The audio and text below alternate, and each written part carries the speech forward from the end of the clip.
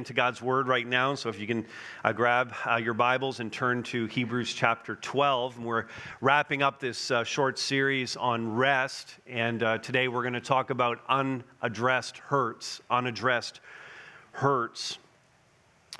And we're going to actually have a response time at the end of this message during the last song. And for those of you who are bearing hurts that maybe by the end of this you're going, you know what, I haven't dealt with that the way I need to. During the singing of that last song, we're going to have some leaders up here at the front who are prepared to pray with you. And you can just come out during that song and get someone to pray for you and deal with whatever these things are that you're struggling with. And again, that'll make more sense as we kind of get through the message here today. So take a look at the screen. I want to show you this picture. I follow an account on Instagram called Nature is Metal, and it's all about animals, essentially most of the time animals killing each other.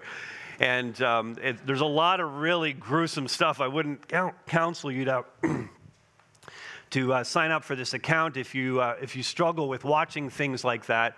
But this picture came up, and obviously you see this panther. One of the things that you notice first is the wounding, but then it's pretty clear that this panther is very resolved and not at all hindered by the wounds that she bears. At some point, she was in a life and death situation, a battle with some other creature, and prevailed. Yet with the scars, of course, it's obvious that she's been hurt, but with the resolve, you just get the picture that she's not letting it hinder her. She's not bothered by it. She's not acting like she's been hurt. And D.H. Lawrence, the author, said this: "I never saw a wild thing feel sorry for itself. A small bird will drop frozen dead from a bough without ever having felt sorry for itself." Now, as that relates to you and I as Christians, too many of us, I fear, live our lives feeling sorry for ourselves because of things that have happened in our past. We live, as it relates to this series, we live restless lives. We can't find rest. We can't be at peace because of these past hurts in our lives. We won't put them in our past and leave them there. And you and I will never find rest for our souls unless we stop feeling sorry for ourselves, or in some cases, burying our hurts and never dealing with them. We'll never find rest for our souls if we don't stop harboring resentment and unforgiveness. And in today's passage, we're going to hear that we can be healed, like flat out healed of unaddressed hurts in our lives. And we can genuinely find rest as a result of the work of Jesus Christ on the cross. That's where the preacher in Hebrews takes us. And that's what we're going to read. In fact, Hebrews 12:12 through to verse 17, dropping right into the midst of a very powerful chapter in the book of Hebrews. Hebrews 12:12. "Therefore, lift your drooping hands and strengthen your weak knees, and make straight paths for your feet, so that what is lame may not be put out of joint, but rather be healed. Strive for peace with everyone, and for the holiness without which no one will see the Lord. See to it that no one fails to obtain the grace of God, and that no root of bitterness springs up and causes trouble, and by it many become defiled. That no one is sexually immoral or unholy like Esau, who sold his birthright for a single meal. For you know that afterward, when he desired to inherit the blessing, he was rejected. For he found no chance to repent, though he sought it with tears." Here's what we're going after in this message. I can be at rest if I find the healing that comes when I, first of all, we're going to look at three things here. First of all, get up and get going. Just get up and get going. Now, we're going to talk about healing in this passage, and while the Bible talks about healing in the Gospels and in the book of Acts, often in terms of physical healing, people had physical ailments that were healed. Sometimes they had spiritual things they were healed of. Think specifically of demon possession and demons coming out of people. So there was those kinds of healings that we certainly read in the Gospels and in the book of Acts. But here in the book of Hebrews, in chapter 12, the healing he's talking about is a heart healing. It's a heart healing that needs to happen for each one of us. And verses 12 and the first part of verse 13, we have an exhortation that essentially says exactly the point we've made here. Get up and get going. Don't wallow in your hurts. Oh, woe is me. Don't wallow in your hurts. Don't deny your hurts. Well, I don't talk about that. I'm not dealing with that. I've put that in my past, but I've never actually dealt with it. And the images that he used to help us with this are, you can see them there in the text, drooping hands and weak knees. This is images of someone who has been beaten down and discouraged and lost all determination and is just living their life in this defeated place. The hurts have left them curled up in a corner and lacking the will to go on. I'm so grateful for the pastor friends that I have in this city, and Pastor Kerry Newhoff, who's many of you know him. He's the founding pastor at Connexus in town, a teaching pastor there. And Kerry and I are good friends. What people don't know here in this town often is that Kerry is very, very well known outside of the city of Barrie. He's published 4 books. He's on the conference circuit. He has a podcast that hundreds of thousands, literally hundreds of thousands of people around the world listen to. Kerry's very, very well known. He's just written his 4th book called Didn't See It Coming, and there's quite a revealing of some of the biggest challenges that Kerry has faced in his life as a pastor. He really opens up and he makes himself super vulnerable. And he was in a very, very dark place. He had some hurts that were going on in his past that he needed to deal with. And he walked through that dark period in his life, and he wrote this in the book, Live in a way today that will help you thrive tomorrow. Live in a way today that's going to help you thrive tomorrow. But if the way that you're living today is wallowing in your hurts, you have to ask yourself, is that going to help me tomorrow? If I wallow today, does that help me tomorrow? No, it doesn't. If I deny that I've been hurt today and don't really deal with the hurts in my life, is that going to help me tomorrow? And the answer is no. And Kerry's driving this nail for us, saying, live today so that tomorrow's going to be better. And in fact, a little bit later on in the book, he just said, keep moving, do what you can. Because at first it may seem like I don't feel like I can do very much to make this happen. Don't stop. Keep moving. Do what you can and begin, we're going to see, the process of healing for those past hurts in your life. Now back to the text in Hebrews 12 here, you get the idea that, and Hebrews is a sermon, and you get a point, you get to the point where you understand that this preacher is preaching a sermon to people who really needed to hear this. Because they had hurts in their lives that were not being dealt with and were hindering them. Some who were thinking that it was perfectly acceptable to wallow in self-pity and just give up in the face of all the hurts that they had in their lives.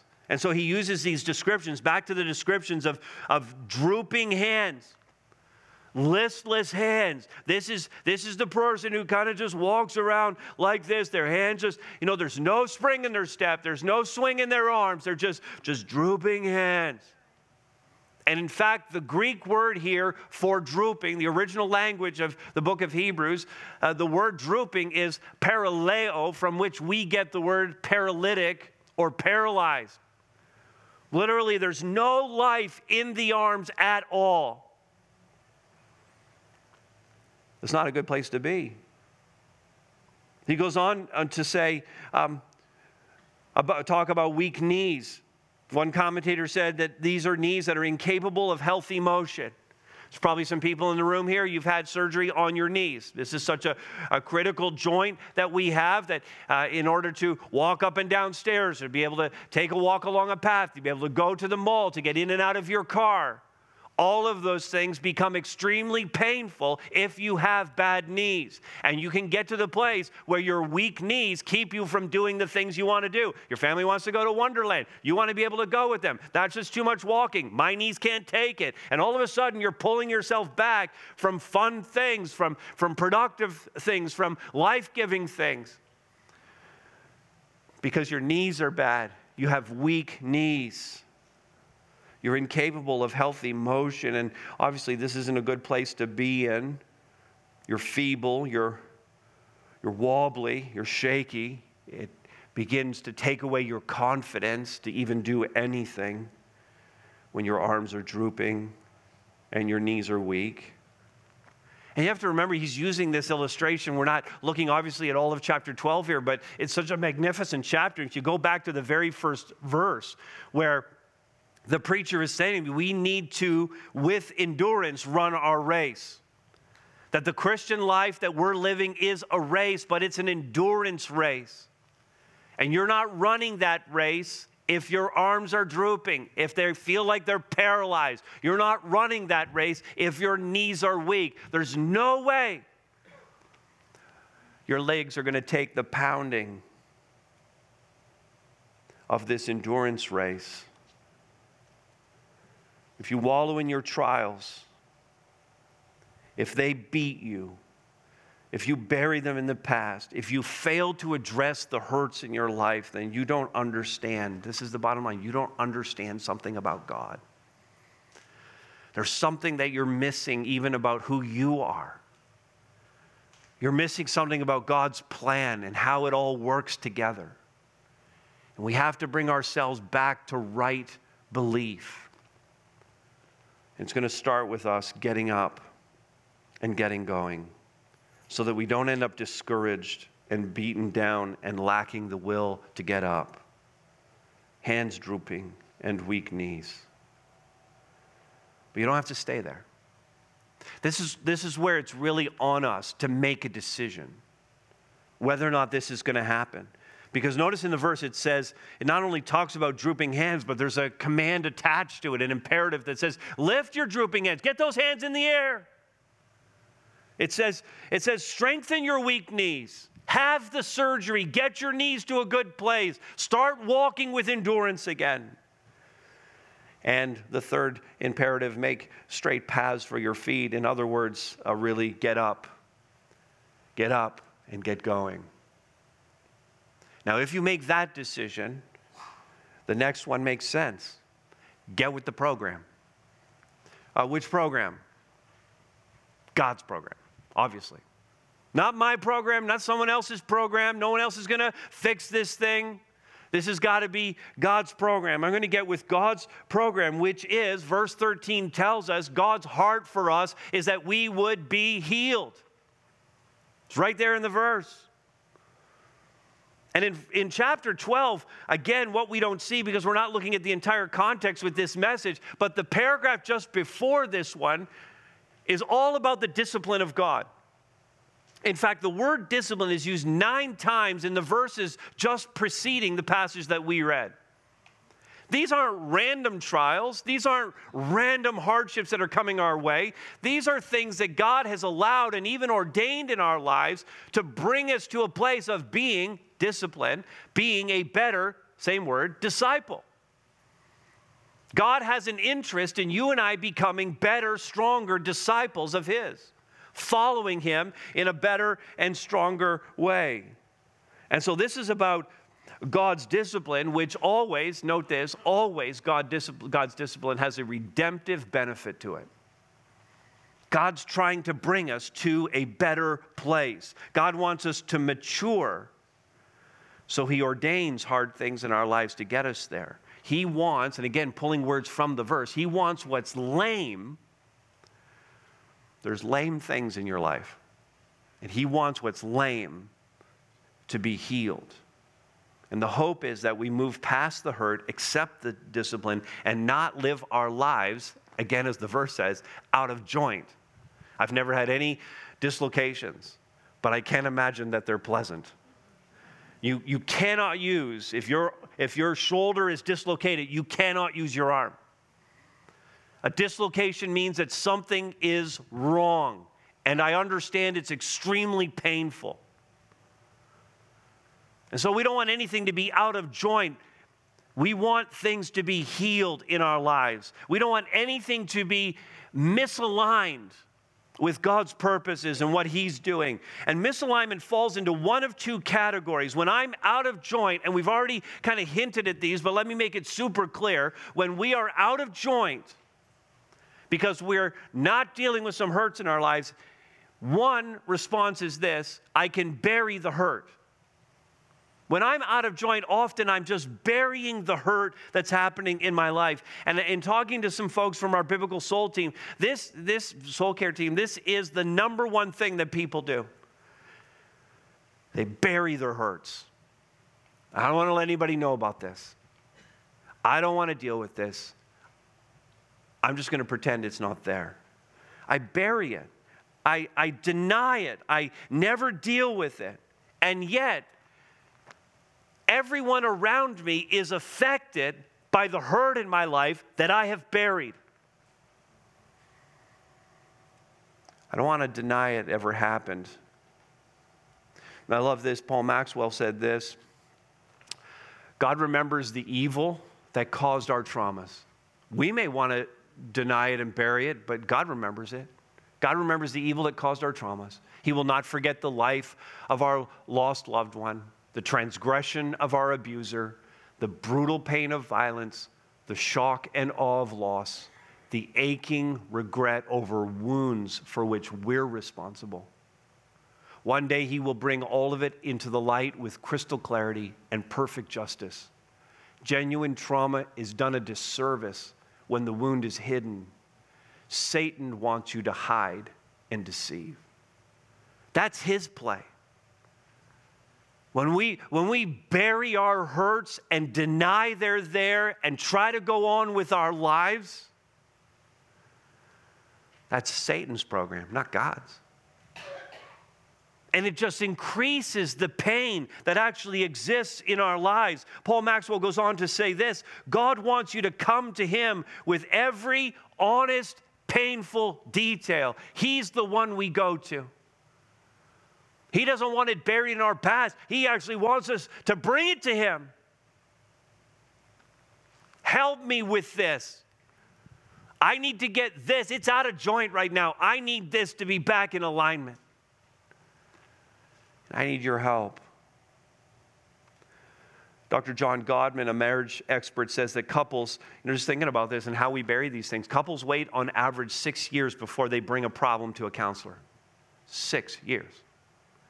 I mean, you can imagine that by that time, whatever the problem was, you wait 6 years, you bring that to the counselor. You can imagine that it's a much bigger problem now. And you think about those 6 years lost. That's on average. So there are some people who are waiting 10 and 12 and 15 years to deal with their issues, and some who never do, who live in broken marriages or allow the marriage to dissolve because they wouldn't come. And I would think that that statistic probably works for other areas as well. I would guess that people with addictions, they don't come as soon as the first signs of addiction start showing up. No, they go 5 years and 10 years and 15 years of bearing the weight of some addiction before they finally reach out, and usually in desperation. Well, you could have come 5 years ago. You could have come 10 years ago. But you buried that. It's been out of joint for too long. Well, you can bury the hurt. That's one way that people deal with this. A second way, when I'm out of joint, I can wear the hurt. I can wear the hurt like a funeral cloth for all to see. I mean, this is the person who just, you know they're hurting. You hear their story over and over again. They don't tell the story in kind of like a redemptive, victorious way, but it's kind of like, this is still affecting me, and this is why I am the way I am. And it's always out there. And in terms of finding rest, that's exhausting, just to be carrying that burden with you all the time. So of course you can't find rest.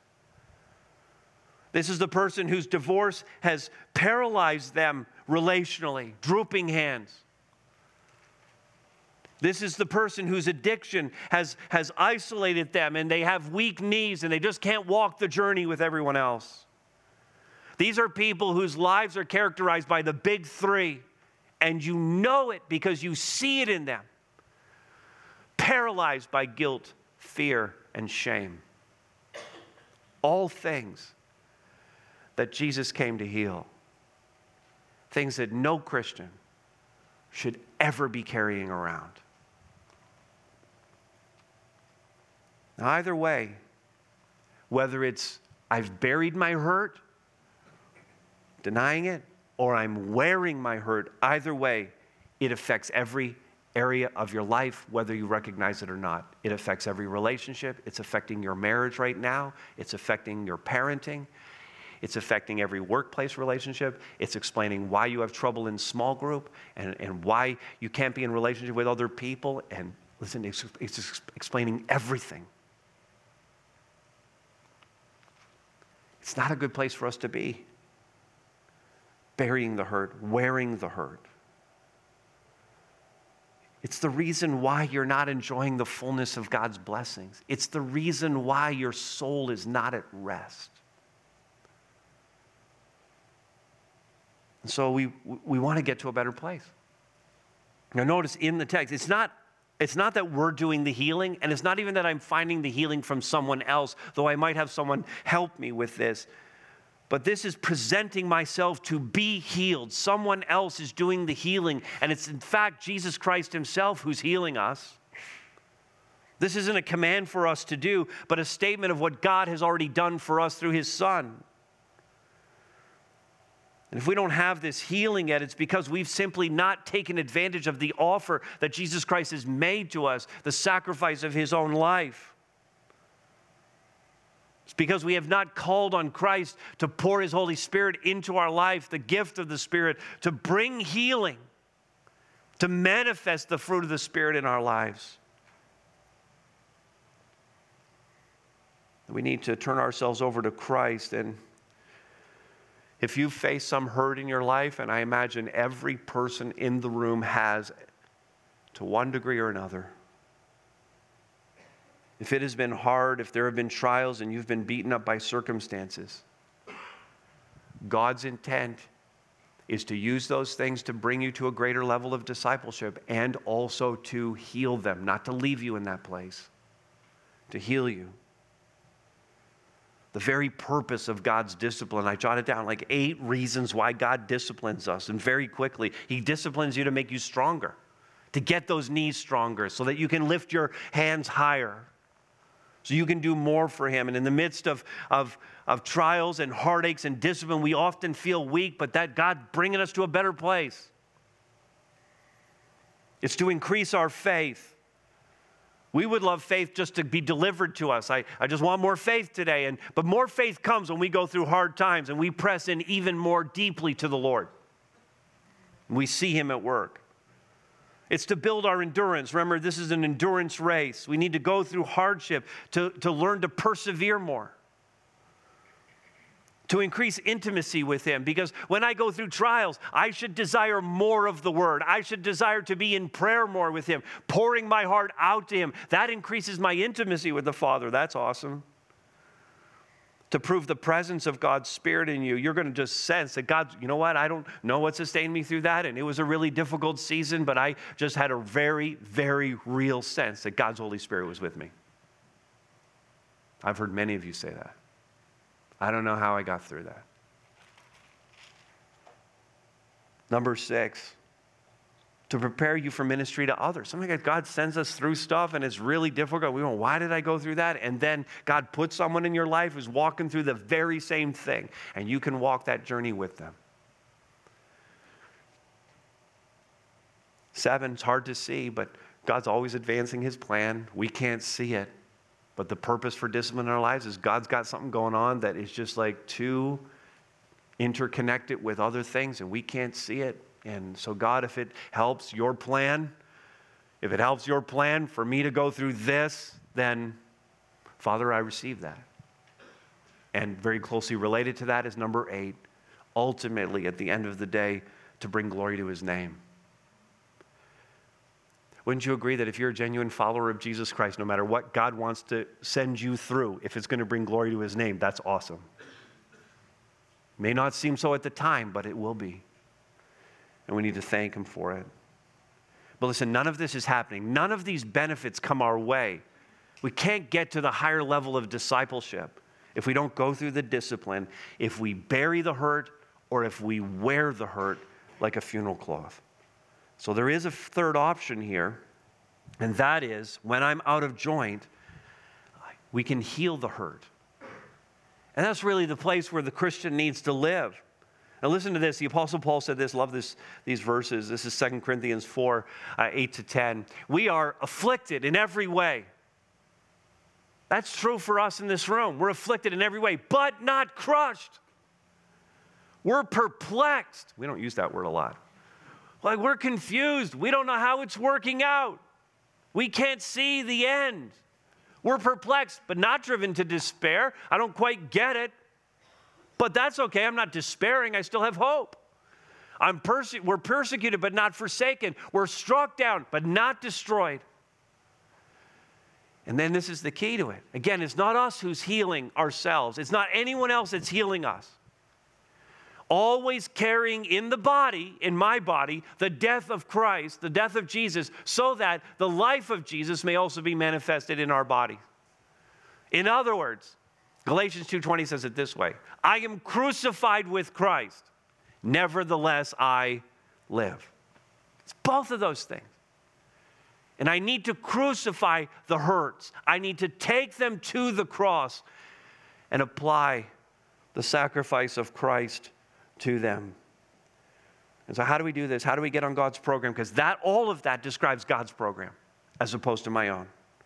And how we get on God's program is what we see next in the imperatives in verse 14. Strive for, New American Standard says pursue, NIV says make every effort to live in peace. And then he goes on to talk about holiness. And in those two words, we're going to live at peace and we're going to be holy people. In those two things, what we see now is how this is going to take place. I'm going to make sure things are good in the horizontal relationships around me, and I'm going to make sure things are good in the vertical relationship I have with God. The peace part is me and you working things out, and the holiness part is me and God working things out, and it's got to be both. I have to get right with God. I have to get right with you in order to get beyond my past hurts and to be at rest with God. So, verse 15, see to it that no one fails to obtain the grace of God. Make sure you're in a relationship with Christ. And if there are people here right now and you haven't surrendered your life to follow Jesus Christ, now's the moment. See to it that no one fails to obtain the free gift of salvation, the grace of God, undeserved and unearned, granted to you by the work of Jesus Christ. Don't fail to obtain that. Make sure you're in a relationship with Christ. God freely offers himself to us, but it just seems that some of us, though we profess faith in Christ, go through hard times and then act as if we're not even Christians. Because of the way we're handling the hurt, because of our lack of perspective, because we don't have the mind of Christ about what's going on. We're not on his program. And that's a concern. We need to give ourselves entirely to Christ and live our lives that we really are his. Don't react to your hurts in a way that makes it look like you're not saved when you really are. Get that vertical relationship with God right. Don't fail to obtain the grace of God. And then horizontally, we need to be right with one another. Verse 15, the latter part talks about no root of bitterness in our lives. You see, there's this root of bitterness that was springing up in certain people's lives. So hurt by something that had happened around them that they're still bearing that or have buried that, but it's there. Now, for sure, in the context, these people are bitter first at God. This is the point at which we say, when some hardship comes our way, God, why did you allow that in my life? Why me? And beyond us receiving something hard, we then look at the people around you and go, why are they so blessed? Why are they getting such a free ride and it's so hard for me? And so it starts with bitterness toward God. I don't think you've treated me fairly, and I'm a little upset about it. And then it translates to the people around me, and I'm bitter at them. And we have to see that no root of bitterness springs up in any of our relationships, that none of this bitterness ever gets transferred to God or to others. Because where there's bitterness, what we're really talking about is an inability to forgive. Where there's bitterness, there's been unforgiveness. And where there's unforgiveness, there's a lack of peace and therefore a lack of rest. And the effects of bitterness in a person's life, again, the inability to let go of a hurt, especially as it relates to the relationships around me. When that happens in my life, it affects every aspect of my life. It affects every relationship I have. In fact, there's some research was done at Concordia University. This was some of the results here. A persistent bitterness may result in global feelings of anger and hostility that, when strong enough, could affect a person's physical health. When harbored for a long time, bitterness may forecast patterns of impairment that can affect metabolism, immune response, or organ function and physical disease. Now, what this doctor is doing is he's looking primarily at the physical effects of bitterness. But what we understand about this root of bitterness is it affects, first of all, us spiritually and affects our relationship with God. Then it also affects us emotionally because we're so burdened by it. And it affects us socially because we have bitterness toward other people and we start to lose relationships. It affects us mentally and distorts our thinking. And it affects us physically, as the doctor says. And it breaks down our physical health. Listen, bitterness is not only paralyzing, it's fatal. And the preacher tells us here, let no root of bitterness spring up. And I get that there's a lot that could make us bitter. A former spouse who brings the marriage to an end, an employer who fired you unjustly, a friend who betrayed you, a church that mistreated you, a family member who abused you. I wouldn't pretend to know the pain that you've gone through or the hurts that you're bearing through these things, but you have to forgive. The hurts have to be dealt with because mostly it's just going to kill you. Any offense in this life must be forgiven so that we can be at peace with everyone. And to not do this, verse 15 goes on to say, notice the result. It causes trouble, and by it many are defiled. I mean, ultimately, this bitterness is divisive and destructive to the whole believing community and to each individual person.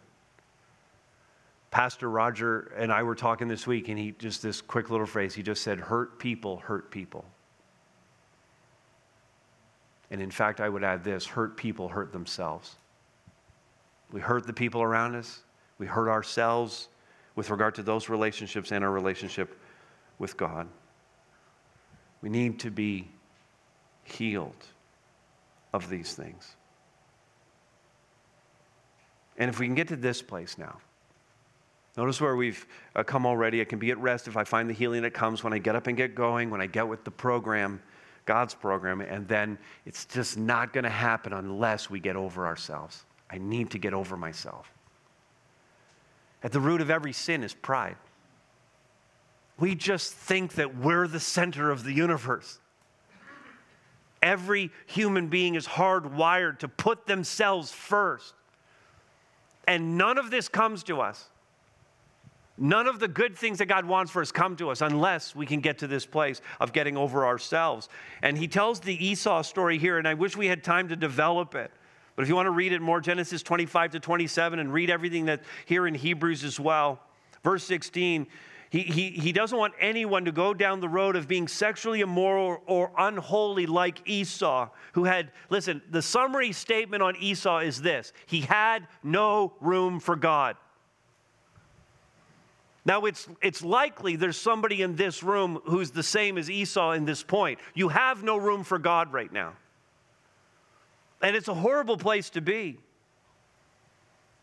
He wasn't, in essence, man enough to repent, to agree with God and change his ways. And the crazy thing is that Esau's like the poster child for manliness in the Bible. He was the manly man.